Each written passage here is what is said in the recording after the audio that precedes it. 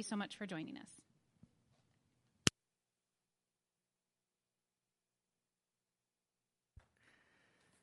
All right.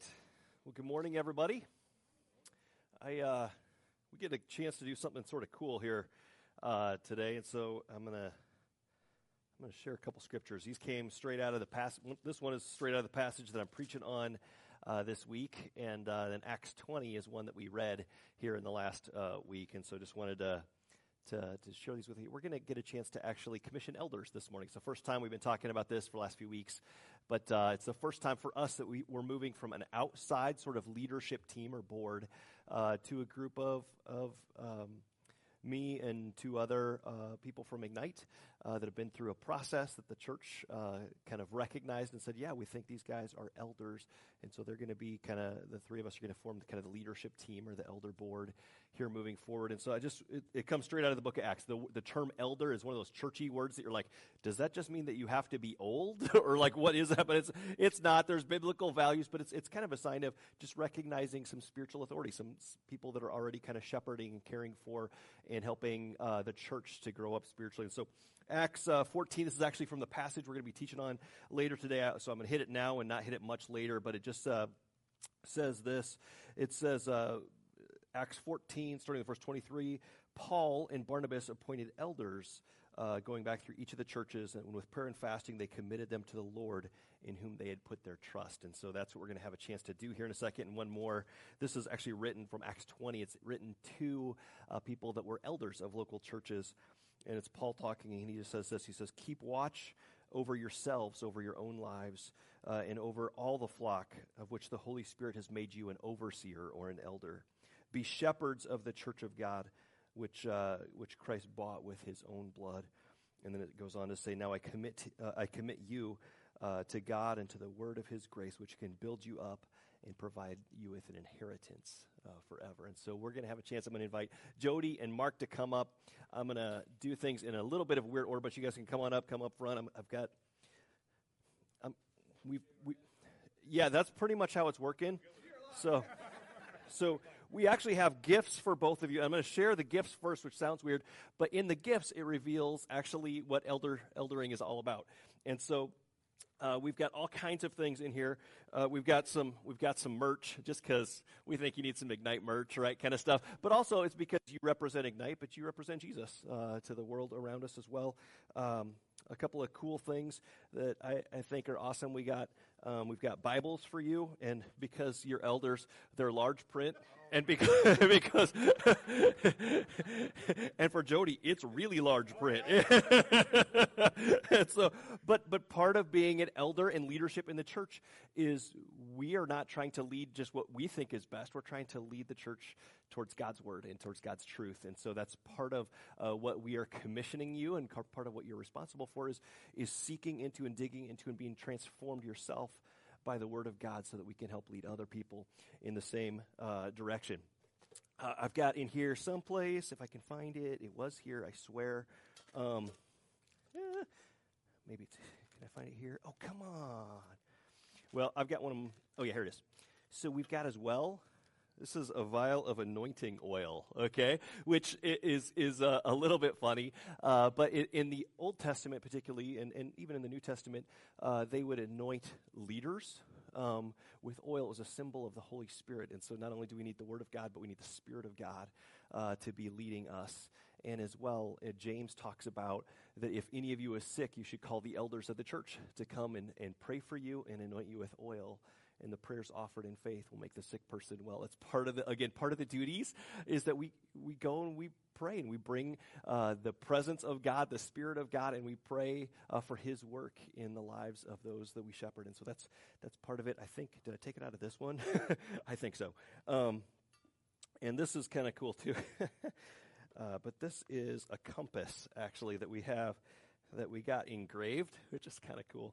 But it's got the Ignite logo on the top and the mission, right? It says discover, develop, deploy on all of it. It's a desk compass. And if I can open it, right, it looks like that. but it's part of the job of leadership is to keep the church on course to pursue the vision and the mission that God has given to us. And so anyway, and then there's like some just fun things like candy and stuff because we love you, and so we want it to be a sweet job for you as well. And we got you some caffeine because you're gonna need it. No, I just kidding. But anyway, there's all these things, but again, there's just some symbolism to quite a bit through quite a bit of it. But we just, like I said, in just a minute here, we want to have the church come around you, and we're going to pray for you, and we're going to pray that God anoints you with an extra portion of His Spirit, that He keeps you grounded in His Word, that He gives you passion and influence and everything else to help all of us pursue the mission that God has given us.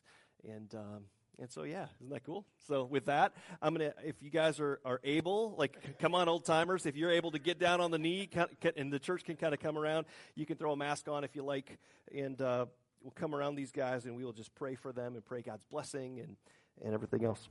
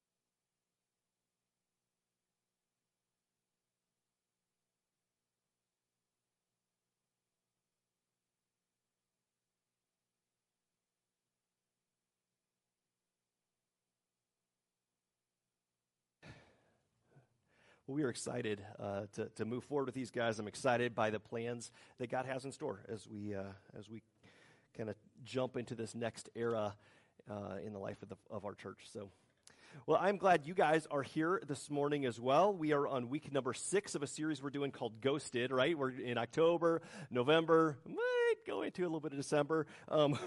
We're taking a journey and talking about the Holy Spirit's work in our lives. And we're learning about this from the biblical book of Acts. We're kind of walking through that, and we're being stretched to consider, what if the same God that was present and active in the book of Acts is still present and active now? Because according to scriptures, he is, right? And so we're daring to kind of ask some of these questions and saying, what does that mean for me? What does that mean for us? How am I supposed to live for the kingdom in the power of the Spirit in today's day and age? And so we've been asking some of those questions and kind of wrestling and considering that as we go. Today we're going to try and conquer Acts 13 and 14 both. So we're commissioning elders, and I'm trying to tackle 2 chapters of Scripture. So umbrella of mercy, right? Forgive me, it might go a little long, but I think we'll be good. But here's where I want us to start, because I was thinking about it this week.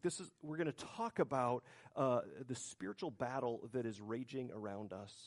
And I know this is something that oftentimes we don't consider, we don't think about, we don't even see. And I think some of that is because I think our picture of being a church attender or a Jesus follower in America is one that we think, well, it ought to be just a nice, comfortable type life. It ought to be a nice, right, like just, it ought to be easy for me. It ought to be awesome. And I'll come and I'll do the church thing. I might even open my Bible during the week sometime, right? I might pray. But really, it's about me just experiencing my best life in Jesus. And I think what I'm going to push us on today is to consider if there's a greater purpose for you, if maybe we've missed the picture of what it is that God is calling us into. In fact, what I'm going to push for and say, I think what we're going to see is that there is a battle that is raging, a battle for people's eternities, a battle regarding which kingdom is going to prevail.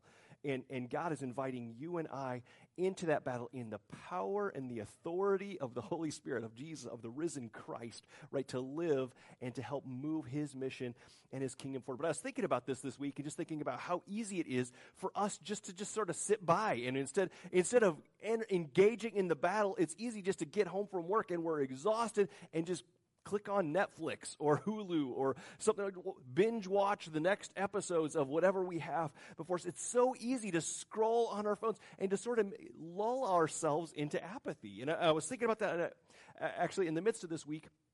I got a prayer request. I don't know, some of you know, we've been doing this thing this fall where we're doing some Facebook advertising. It's a picture of Tina and I, and basically the question, like, how can I pray for you? Like, everybody's going through storms and tough times. How can we pray? If you share a request, I promise I'll pray for you. And so I've been spending some significant time praying and interacting with folks from our community. We've had hundreds of prayer requests that have come in, which I think is indicative of the season we're in. People that are hungry, and we've had some amazing opportunities to share Christ with people. Got to pray with some people to receive Christ and that kind of stuff. Amazing. Even just to be there with people as they're really struggling and going through hard times. And for the most part, it's been an amazing experience. Of course, you always get some pushback and some weird things that happen too. I got one this week that kind of bugged me. And I'm not trying to call anybody out or anything, but it bugged me, and I'm gonna share why. This is what their prayer request was. It was something like this: you should pray that you are all social distancing, and that you and your church are all social distancing, no hugging or anything like that, and that you're all wearing masks, and that you're not closer than 6 feet from each other, for that is what God wants. That was what the prayer request is. And I have to say, it bugs me probably for a couple of reasons. Number one is I take it very seriously when we're talking about speaking for God. I take that very seriously. That's my job. It's not something I do lightly. I spend dozens of hours a week searching the scriptures, trying to make sure that we are being faithful to what God has called us to, right? I mean, like it's that, like that's a big deal. So when somebody uses it flippantly to try and control other people, like to make them do what you want them to do, kind of bugs me a little bit. Second thing is I found myself asking the question, is that true? Now, let me just up front so I don't get a whole bunch of emails or anything. I am not suggesting that we should be cavalier or careless. I'm not suggesting that COVID-19 is something that we should just, flippantly, whatever, treat it flippantly or anything like that. No, it's a serious thing. We shouldn't be stupid. I'm not suggesting that kind of thing. I'm just saying if we're speaking from a God perspective, this is what God wants. Does he really want us just to play it safe? Does he really want us to avoid all risk, to avoid all whatever? Or is there something more? Because here's the first thing that popped in my head. Oh, so that's what God wants. So Jesus, for instance, didn't touch lepers, right? I mean, leprosy was way worse than COVID-19 in his day. It was considered a death sentence.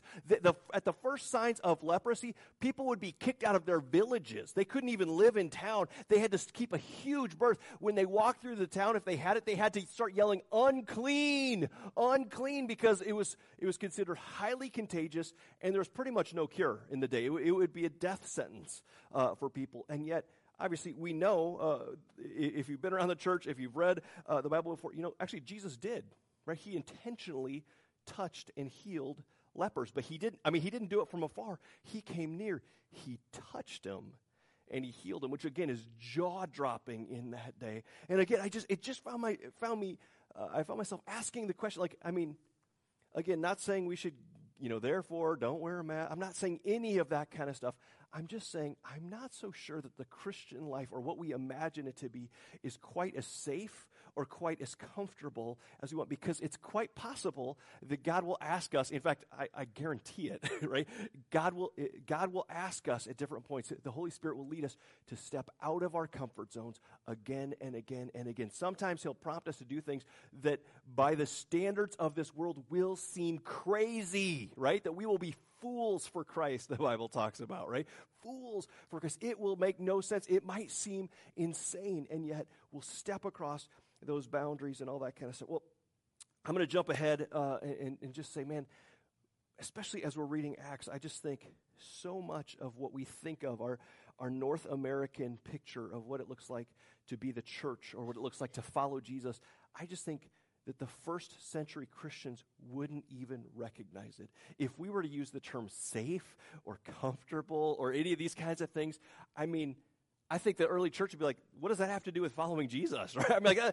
These are people that laid down their lives to follow Christ, right? That were sometimes mistreated, all kinds of things for the sake of Christ. There's nothing safe or comfortable about it. Reminds me of a story I heard one time. Erwin McManus, he's an author I enjoy reading sometimes, and he tells a story about when his son was small, and he'd gone to church camp and came out of church camp. And because it's church camp, they don't tell ghost stories because there's no such thing as ghosts. Instead, they told stories about demons, right? And so the kids came back terrified. His son has this huge nightmare. In the middle of the night, comes screaming in, wakes his dad up and says, Dad, you gotta, come in. And so he comes in, and he's like, you gotta pray for me. He's like, I'm terrified. I'm afraid there's demons in here, and they're gonna torture me. It's gonna be all kinds of that kind of stuff. And he said, I need you to pray for me, and I want you to pray, that God would protect me. I want you to pray that God would take away my dreams, that I would never be afraid again, and that he would make me safe. And Erwin said, no, I won't pray that for you, son. And which they're like, what? Like what? But he's like, no, I'm not going to pray that for you. He said, because oftentimes it's in the midst of fear. It's in the midst of even some of our anxieties or some of the ways that we feel stretched or uncomfortable. It's often in those times where we get to see and know God's power and his presence in greater ways. He says, instead, I'm going to pray that God would make you dangerous. In fact, I'm going to pray that God would make you so dangerous that when you enter a room, demons flee. And his kid said, well, then pray that I'd be really dangerous, right? Kind of thing. And I'm like, you know what? That sounds more like first century Christianity to me than anything else that we've talked about so far, right? This is the reality. This is what the book of Acts is showing us, right? Jesus says, you will receive power when the Holy Spirit comes on you, and you will be my witnesses. He's like, you're not gonna receive that power and stay in your little holy huddle. He's like, no, I'm gonna send you out to the world, often into very dangerous kind of situations, but my power is in you, and you will get to see and be a part of doing the things that Jesus did, that the risen Jesus did, and saying the things that Jesus said in a very real way. You're going to be a part of bringing the kingdom of God to a world that desperately needs Jesus. Today, we're going to talk about the spiritual battle that's raging, and I hope you hear and receive this, because I think God has made you dangerous, whether you know it or not. I think he has filled you with his Spirit, and he is sending us out on mission today. And so that is kind of where we're going. Last week we talked about Saul, who becomes Paul. We talked about his conversion, right? Kind of thing. The guy used to kill Christians. He used to persecute the church or lock them up and wreak havoc. He was working with all of his energy like against Jesus until Jesus shows up and appears to him, right? And there's like a gulp, and he's like, knocks him off his horse, and he's blinded, whatever. But Jesus comes into the story. He saves him. He rescues him, frees him from his sin, forgives him for his past. He comes and takes up residence in him, fills him with the Spirit, and then sends him out. We talked about last week. Immediately, he sends him out to say the things that Jesus said and to do the things that Jesus did. And we said, man, that's kind of like the way he works in us. He saves us, he fills us, and he sends us out on mission to live dangerous lives. And so that was Acts chapter 11. Acts chapter 12, we again see some power, like God's power displayed. And we're going to pick it up, Acts 12:24, just going to read the last couple verses, and then into chapter 13. It says this. It says, but the word of God continued to spread and to flourish. This is the first of 10 times in the next couple chapters. We see this over and over. The word of God spreads and flourishes, and people come to know Jesus, and the kingdom is moving forward. Verse 25, when Barnabas and Saul had finished their mission, finished their work, they returned to Jerusalem, taking with them John, also called Mark. Now chapter 13. Now, in the church at Antioch, there were prophets and teachers, Barnabas, Simeon, called Niger, Lucius of Cyrene, Manaen, who had been brought up with Herod the Tetrarch, and Saul. While they were worshiping the Lord, it means literally while they were ministering before the Lord and fasting, the Holy Spirit said, set apart for me Barnabas and Saul for the work to which I have called them. So after they'd fasted and prayed, they placed their hands on them, they prayed for them, and they sent them off. Now this launches into chapters 13 and 14, which is known as sort of Paul's first missionary journey, and that's what we read about here. From this point forward, the focus of the book of Acts moves from just the disciples or just even making disciples to multiplying churches. And we start seeing this kind of thing happening all over, starting and multiplying churches that reach and make more and more disciples and start more churches and on and on. It's important to take note of who initiates this call here, right? Is this just a strategic plan that happens? The disciples and the senior leadership team are all around, and they've come up with this great plan for how they're going to do stuff. Is that what happens? Okay, that's weak. Is that what happens? Did you guys read the story? Yeah, right. No, right? I mean, what happens? God is the one that takes the initiative. They're praying, they're worshiping, they're ministering, they're maybe sharing with one another and encouraging one another, maybe sharing psalms. They might be singing or worshiping together, might be opening up the word together and challenging. Who knows what they're doing? But they're worshiping, they're ministering before the Lord, and suddenly the Lord speaks. And my hunch is it's probably not an audible voice, but they're in a group of prophets and teachers, and the Lord probably speaks to several of them, right? It's a plurality of elders, a plurality of leaders that are sitting around a group of leaders, and to several of them, and kind of confirms it and says, it's set apart for me, Paul and Barnabas, because I have plans for them. I'm going to send them out on mission. Again, does this sound safe or dangerous, right? But we have a God who's taking initiative, a God who is speaking, and he's still speaking. We have a God who is initiating ministry, right? Who's saying not only does he speak, but he says, no, I've got plans for you specifically. I've got plans for you specifically. Come and follow me. We're going to have the church pray for you, and we're going to send you out on mission. God is the one. It shows up actually 16 times in the next 2 chapters. You see God taking initiative again and again. The author is making it abundantly clear that God is the instigator of all this kingdom business. He is the one that is constantly at work, and he is at work still if we'll pay attention, right? If we'll stop, if we'll listen, if we'll even pray and worship and spend time just dwelling with God, he will lead and send and save and heal and work, right? He is an active God. He is one that is moving and at work even yet today. Let's keep going. Verse 4 says this, the two of them, and then I like this, so Paul and Barnabas, and then just in case you missed the first time that God's behind this, he makes a point of saying, sent on their way by the Holy Spirit, right? Just so you don't miss this. The two of them, sent on their way by the Holy Spirit, went down to Seleucia and sailed from there to Cyprus, which is an island. Verse 5, when they arrived at Salamis on the northern tip, they proclaimed the word of God in the Jewish synagogues. John was with them as their helper. And so the kingdom of God is moving forward. The word of God is moving forward. Now watch this next, spiritual opposition. Verse 6, they traveled through the whole island until they came to Paphos, which is on the southern tip. There they met a Jewish sorcerer and false prophet named Bar-Jesus, whose name literally means son of Jesus. That's what it means. He was an attendant of the proconsul Sergius Paulus. The proconsul was sort of a Roman leader that was in charge of the region. He would be one that could actually open up the doors for the message of the gospel to be proclaimed throughout the entire region. So it's an amazing kingdom opportunity here. It says this, the proconsul, an intelligent man, sent for Barnabas and Saul because he wanted to hear the word of God. But Elymas, the sorcerer, therefore that's what his name means, it's the same guy, Bar-Jesus, right, opposed them and tried to turn the proconsul from the faith. Then Saul, who is also called Paul, filled with the Holy Spirit, again, they want to make sure you know that, filled with the Holy Spirit, looked straight at Elymas, and he said this, you are a child of the devil and an enemy of everything that is right. You're full of all kinds of deceit and trickery. Will you never stop perverting the right ways of the Lord?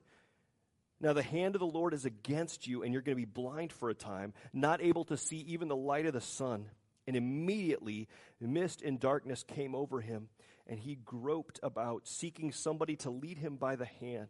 When the proconsul saw this, when he saw what had happened, he believed and was amazed about this teaching from the Lord. Throughout the book of Acts, we see the kingdom of God is revealed by the word of God and the works of God, right? I mean, that's when those two things go together, we suddenly see the kingdom busting in. We see doors opening. We see people coming to faith in Christ. When there's not just the message, but the message with power, right? There's the works of God, doing the things that Jesus did, combined with saying the things that Jesus said. When those two things go together, we see the kingdom come in power. And I don't know why, but it's so hard for us as Americans. We are all about the first without the second. We're all about the Word of God, but we sometimes don't really like to talk about or entertain the works of God, like that God could still do that kind of thing today. Now, in the third world countries or the developing world,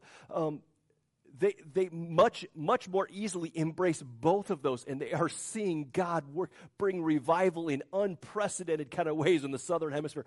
God is sweeping through and moving. There are still people being healed, right? There are the works of God being done, right? Blind men seeing, lame men jumping up, and I'm saying men, but you know what I mean, like men and women, like people are experiencing the power of God combined with the proclamation of God. When those two things go together, it's powerful. And I just think, man, so often we look around here in America, we've just made it about intellectual. We've made it about our minds, and as a result, we have people that are leaving the church but they're looking for something more, right?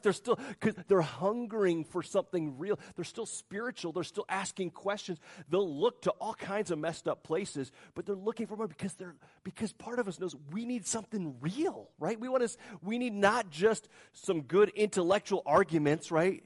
Just information, but we want word combined with the power of the Spirit, right? We want something real.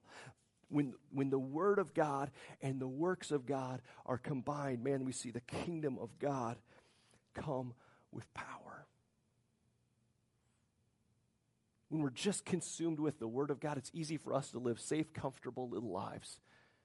But we start talking about this other thing. This doesn't sound safe at all, right? There's a cosmic showdown that is going on in this passage, right? Sometimes it's easy to, we've talked about this throughout the book of Acts. We've talked about how, every time there's the power of God, then there's the proclamation of God, and then what always follows? Persecution, right? And we've talked about it in a general sense, and it's easy, and we'll talk about this more in a minute, but it's easy to experience that and just be like, well, those people are mean, right? They're just big bullies.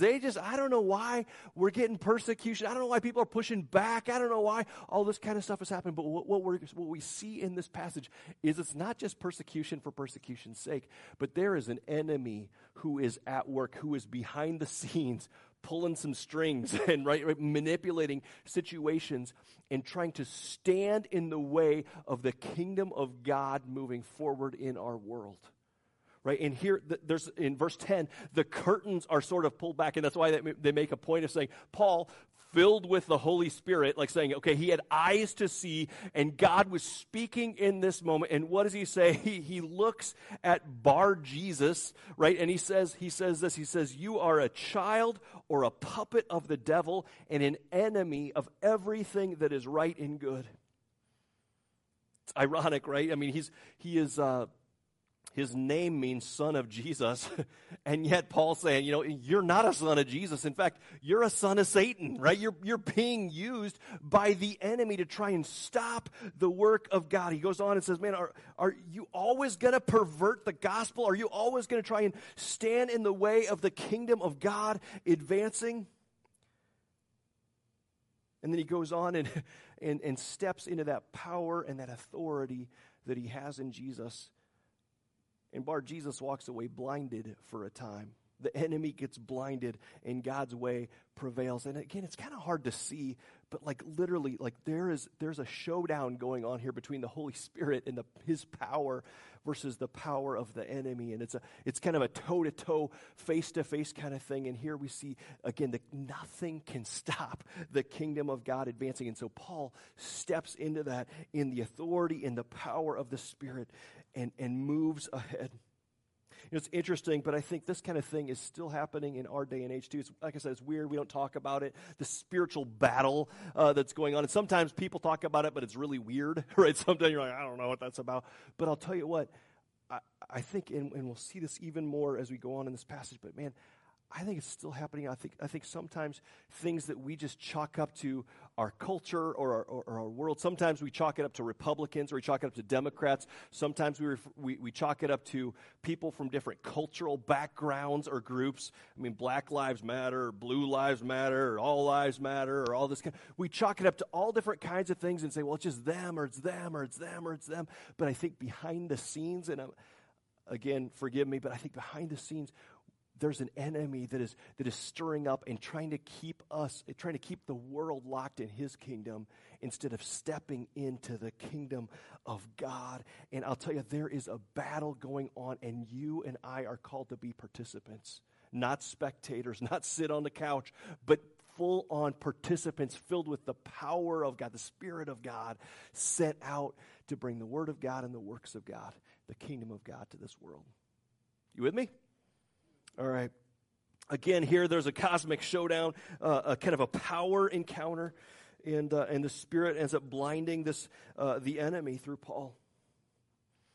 Before we move on, let me just ask, I wonder how much we are aware that we have a spiritual enemy. I wonder how much you are aware of the spiritual battle that is going on in your world today.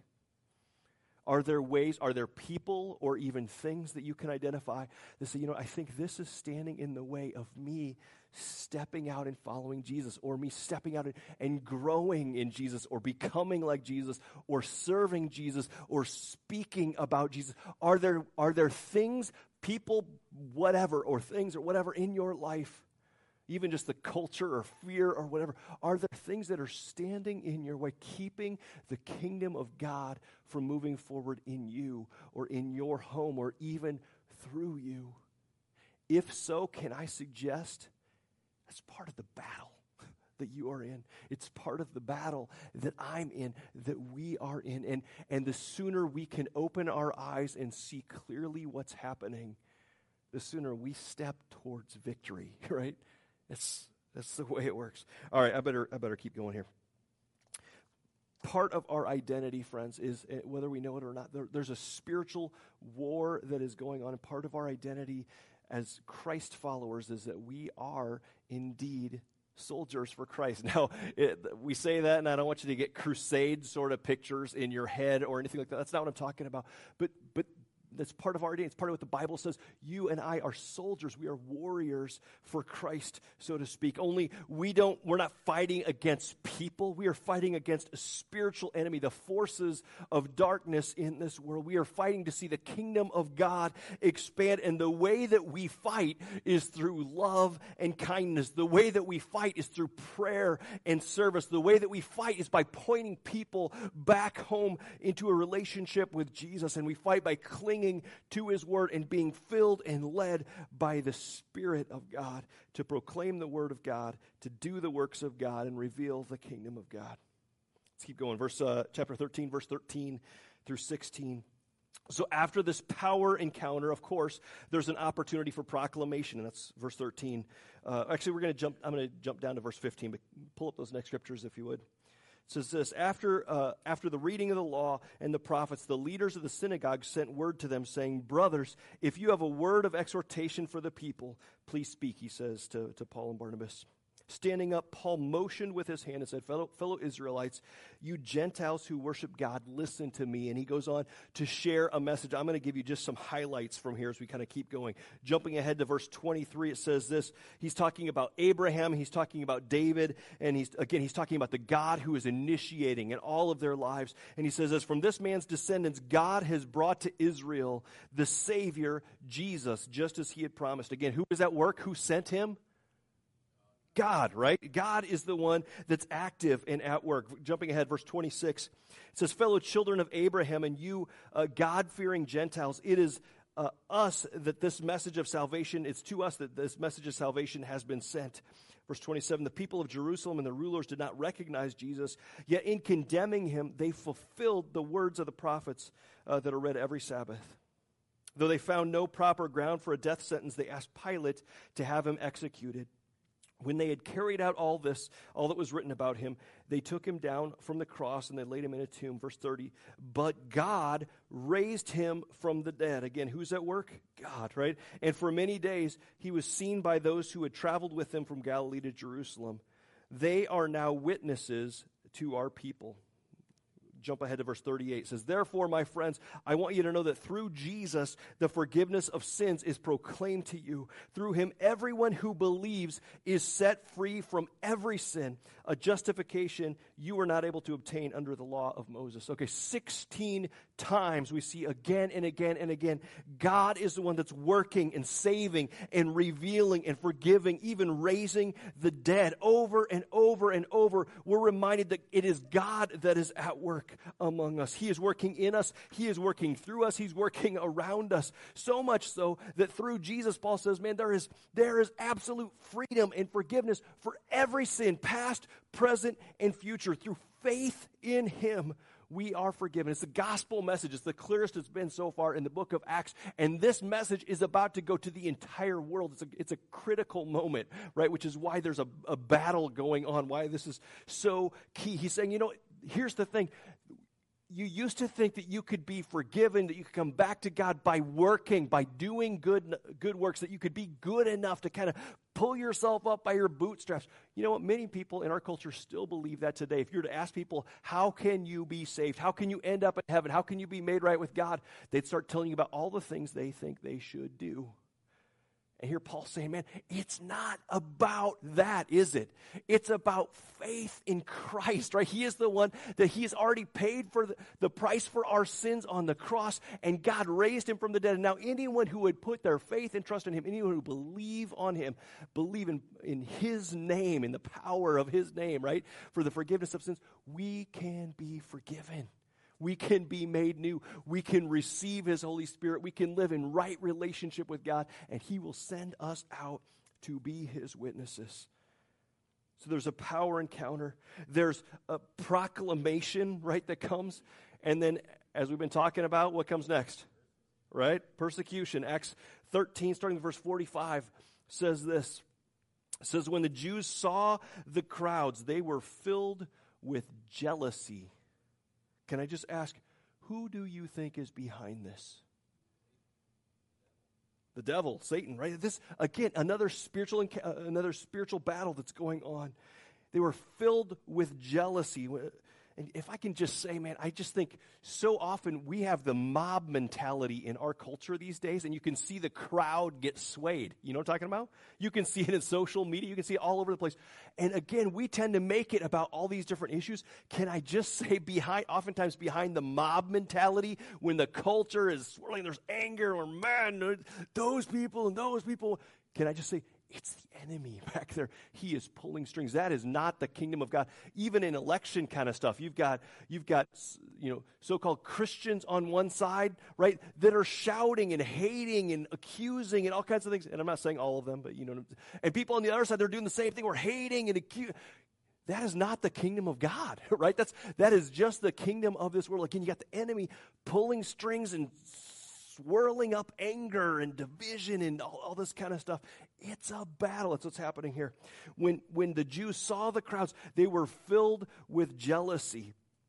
They begin to contradict what Paul was saying. They heap abuse on him. And then Paul and Barnabas answered them boldly. So we had to speak the word of God to you first, he says to the Jews. Since you reject it and do not consider yourselves worthy of eternal life, we now turn to the Gentiles. A significant move, right? This is why all of us in this room today are in the kingdom, unless you come from a Jewish background. This is, from this point forward, the gospel, the good news, the message that I just shared, right? That goes to the entire stinking world. It's pivotal. The message of Jesus, the kingdom of God, is now about to springboard forward from the Jews to the entire world. And right before it does, some religious people get jealous and start contradicting what Paul said. They're heaping abuse. And again, this kind of thing happens all the time. And it's easy for us to not have eyes to see and just think, why are these people being mean? Why are they doing this? But this happens all the time. Anytime you and I are trying to step up, step forward in the kingdom of God. I'll use this example because I think this one's pretty key. A lot of times people that say, I'm going to start learning to tithe. It's a biblical principle. It says I'm going to take the first 10% of all that God gives me. I'm going to give it back to the Lord as part of my worship, right? As soon as somebody does that and they start stepping up and what will happen to your financial world?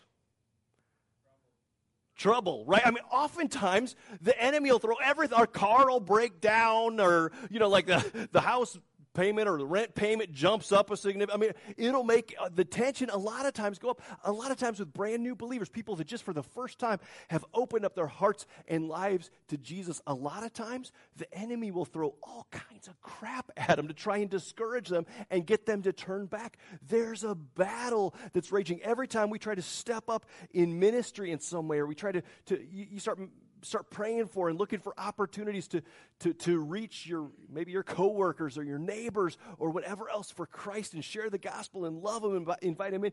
All kinds of things will come up. It happens all the time, and a lot of times we just don't have eyes to see it. But I think if we could step back again in the power of the Holy Spirit, step back and look, we could see there is a battle raging for the souls, for your soul and for the soul of every person you come in contact with. There is a battle raging. Now, do we need to be afraid of that? Not a bit, right? And we'll get to that here in a second. But in fact, I would go so far as to say we are practically unstoppable as we live out the calling of Jesus in the power of Jesus, bringing the message, right, and the works of Jesus to a world that desperately needs him. Until our time here is done, right? The enemy can't stop us. Oh man, there's good stuff here. I better keep going. Verse 49 says this. So this happens. There's this power encounter. They try to kill him. They try to do all kinds of things. But of course, God prevails. God's way prevails. The word in verse 49 says this: the word of the Lord spread throughout the whole region. And it goes on. It says, some of the Jewish leaders incited the God-fearing women of high standing and the leading men of the city, and they start stirring up persecution against Paul and Barnabas. Again, who's behind it? The enemy, right? There's a battle raging, and they expel them from the region. And so these guys shake the dust off their feet as a warning to them, and then they go to Iconium. Now, again, this is straight from the words of the lips of Jesus, right? They shake the dust off their feet, just saying, hey, our job was to tell you, we brought the works of God, we brought the word of God. If you don't want to live in the kingdom of God, we'll shake the dust off our feet and we'll move on. And then listen to how it says, does that upset them? Are they totally devastated because they've been rejected? Is that what it says? Verse 52 says, and the disciples were, what does that say? Filled with joy and with the Holy Spirit. Right? Why? Because they're living in God's kingdom. They are filled with Him, and there's nothing better. They're seeing God work and move in amazing ways. And if somebody around us says, no, thank you, or somebody even says, you guys are all making this up, or you're mental midgets, or you're idiots for following, whatever. I mean, there may be persecution that comes, but you can walk out with joy, knowing like, hey man, my job is to be a witness. I'm supposed to be filled with the Spirit, and I'm supposed to be a witness. And what people choose to do with that is up to them. I'm following Jesus. This is the good stuff. They're filled with joy and with the Holy Spirit. Man, I love that. I have to say, and maybe part of the reason that they can do that is because I think more than we do, they understand and they are following a Jesus that is alive. They are confident that Jesus is victor, right? He is victor over all. What are you going to do to me, right? What are you going to do? You going to kill me? I'm going to go get to be with Jesus and stand in His presence and be with Him. What are you going to do to me? What are you going to? Anything they try to do, right? God takes and flips on its head and uses it for good. They thought the devil thought he had victory when he killed Jesus. And in fact, the thing that he thought he was doing, and there was a victory, and you can imagine him sneering and cackling, like insert evil Emperor Palpatine laugh here, right? Right? I mean, like he thought, like this is the day, like I've got this. I mean, God flipped on its head and used it to bring salvation to the world.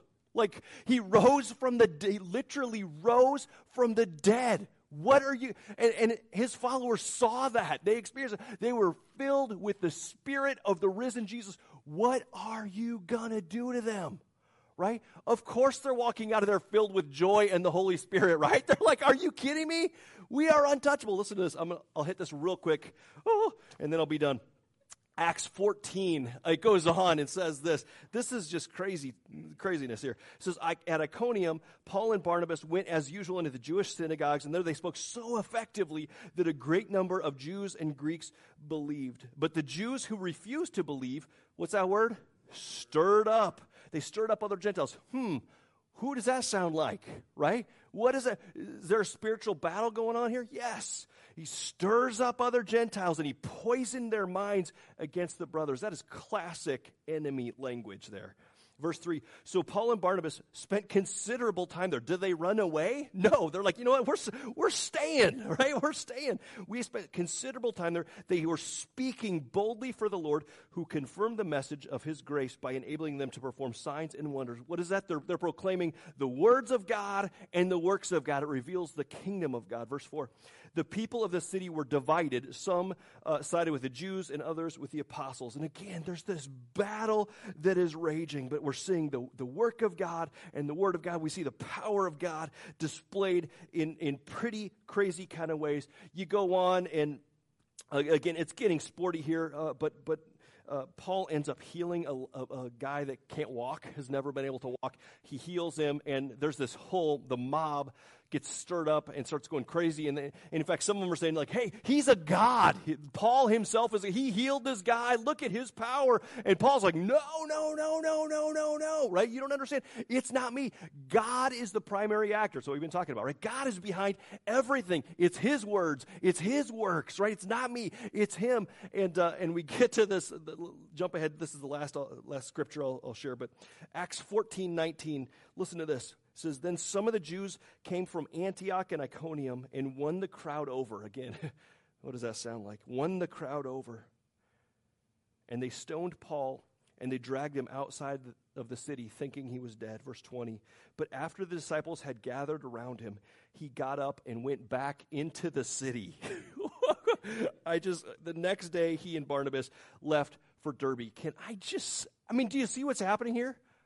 I mean, you can't even kill the guy, right? I mean, like, he just won't stay dead. It's classic Jesus, right? I mean, he is living the way Jesus lived. He's doing the works of God, sharing the word of God, and bringing the kingdom of God. They think he's dead. And can I just say, in all honesty, he probably is, right? Either he's dead or he's within inches of it. I mean, if you go to a state that has the death penalty, for instance, do you think the people that carry out the death penalty can tell if someone's dead? I mean, that's a pretty fair assumption. I mean, they stone him, and we talked about this a couple weeks ago. No big stones, little stones. They'd stone you for like an hour or more. They'd just keep pelting you with rocks. It was incredibly painful. It would last for a super long time. And then when they're done with that, they check, they think he's dead. Then they drag him through the city, right, outside the city, probably a mile or more away, leave him for dead out at the edge. Does that seem like a good place to recover? Probably not, right? I mean, like, either he's within, like, on his last breath, or he's dead. That's the reality.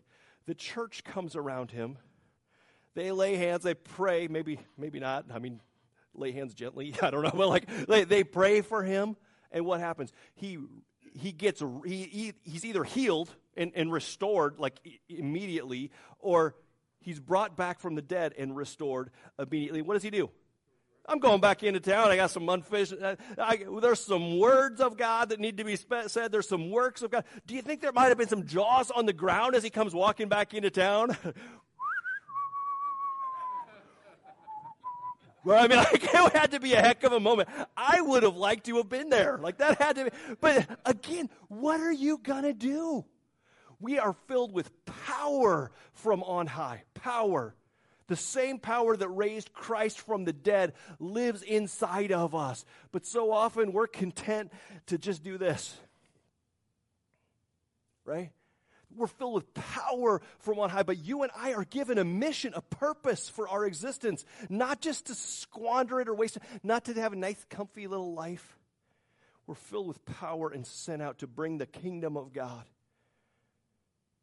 through the works of God and the words of God. We get to see and live in and experience more and more of his kingdom. And man, there is nothing better. Those of us that have gotten glimpses of it when we step out and we get to see him work, oh man, it's the good stuff, isn't it? You get to see God work and draw people into his kingdom. You get to see broken people find healing and wholeness. You get to see people with physical things that are bothering them healed. He still does that. He can still do that in our midst. You get to see the poor cared for. See broken relationships restored. Get to see his love and his grace and his power transform people's lives, transform entire towns and regions and communities. That is the kingdom of God. It's the kingdom to which you and I are invited. Right? The kingdom of God is among us. It's in us. It's around us. It's here. And Jesus says, would you come and step in? Would you come and be a part of bringing that kingdom, the reign and the rule and the plan and the will of God out there to a world that desperately needs Jesus? Yes, the enemy is stirring things up. Yes, there is a battle raging, but the Spirit and the power of God is in you. You have nothing to fear. I wonder if this week, if we can just open our eyes a little bit more and start seeing what are the ways the enemy is trying to bust in, is trying to get a hold of it, get us distracted sometimes or discouraged or frustrated. Can we just open our eyes and call it what it is? And I want to have a little bit of the guts of Paul that said, you know what? Raise me from the dead, I'm going back in. Like, send me in, right? Like, Like, no, I want my life to be lived for his glory, to see his kingdom come, to see his will be done, and ain't nothing going to stop me, right? Not that I have all this power and authority, but God does. And Jesus says, all authority and power has been given to me. And he says, therefore, to his disciples, he says, therefore, go and be my witnesses. Go and make disciples, because I have given you authority to do so.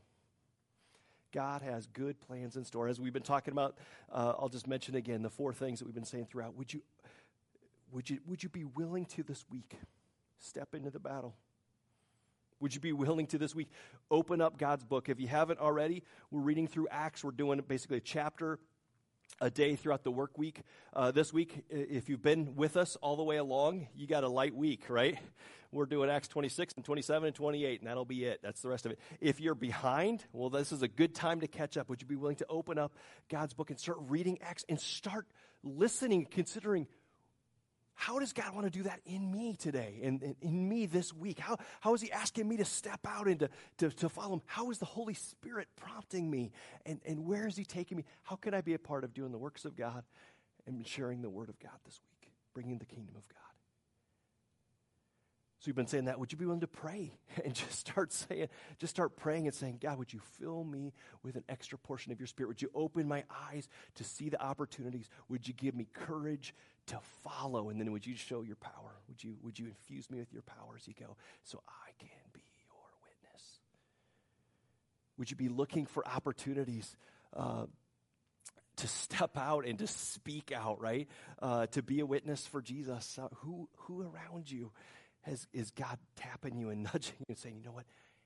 Him, her. I want you to share with them. I want you to invite them over. I want you to love them. I want you to serve them. they're struggling. Would you give to them? Who is God asking you to be a witness to? And say, you know what? It might sound crazy, but I feel like God wants me to pray for you. Or I feel like the Lord wants me to give a gift. This is from the Lord. You know, kind of feel like, who is there that God is prompting you to be a witness for? And then step out boldly and do it. Oftentimes, God waits until we step out to provide us with the power, right? That's when we get to see him work. It's where the good stuff is at. And lastly, we just said, would you keep your eyes open? Keep your eyes open. There is a battle raging, but the Holy Spirit is living and active. He is at work in our midst. So would you just be looking and aware of what is the Holy Spirit doing in you? What's he saying? What's he doing through you, around you, whatever else, and be willing to share, because we need the encouragement. We need to spur one another on with these kind of things. Amen? Why don't we stand up? We're going to stand up together. I'm going to pray for us. And we've got a final song and we'll be done. Father, Lord, I just recognize, and we just want to admit it today, that there is a battle raging. And Lord, forgive us for so easily and so often being on the sidelines of that battle. But Lord, today we want to step up. We're going to open up our hands and our hearts and just say, God, would you fill us afresh with your Holy Spirit? Would you fill us with power from on high? And in that power, God, would you send us out today to live for you, to do the things that Jesus did and to say the things that Jesus said? Would you bring your kingdom in power in our lives and in our families and in our workplaces and in our neighborhoods and in our region and our city and in our world? God, would you come and bust in? Would you show your power? Would you show your glory? God, would you raise us up to be your church, that your church filled with spiritual green berets or whatever, God, to see your kingdom come, to see healing come to the nations, to see the gospel move forth and be fruitful and multiply, to see marriages healed, to see people set free, to see just your kingdom and your light bust into a world that desperately needs Jesus, God. We can't do it on our own, but we don't have to, because you are with us and in us. Your grace is sufficient. Your power is enough. Your word is true. God, send us out on mission to live for you and with you today. God, I thank you that as we step out and step into the battle, that we are on the victorious side, not because of us, but because of King Jesus. Lord, we give you thanks that you are alive, and send us out with confidence, with power, with an awareness of your victory, that you are victor. And then give us a real sensitivity to your Spirit. Would we be quick to go, quick to speak, quick to serve, quick to love. May your kingdom come and your will be done in us this week, we pray. In Jesus' name, amen. I will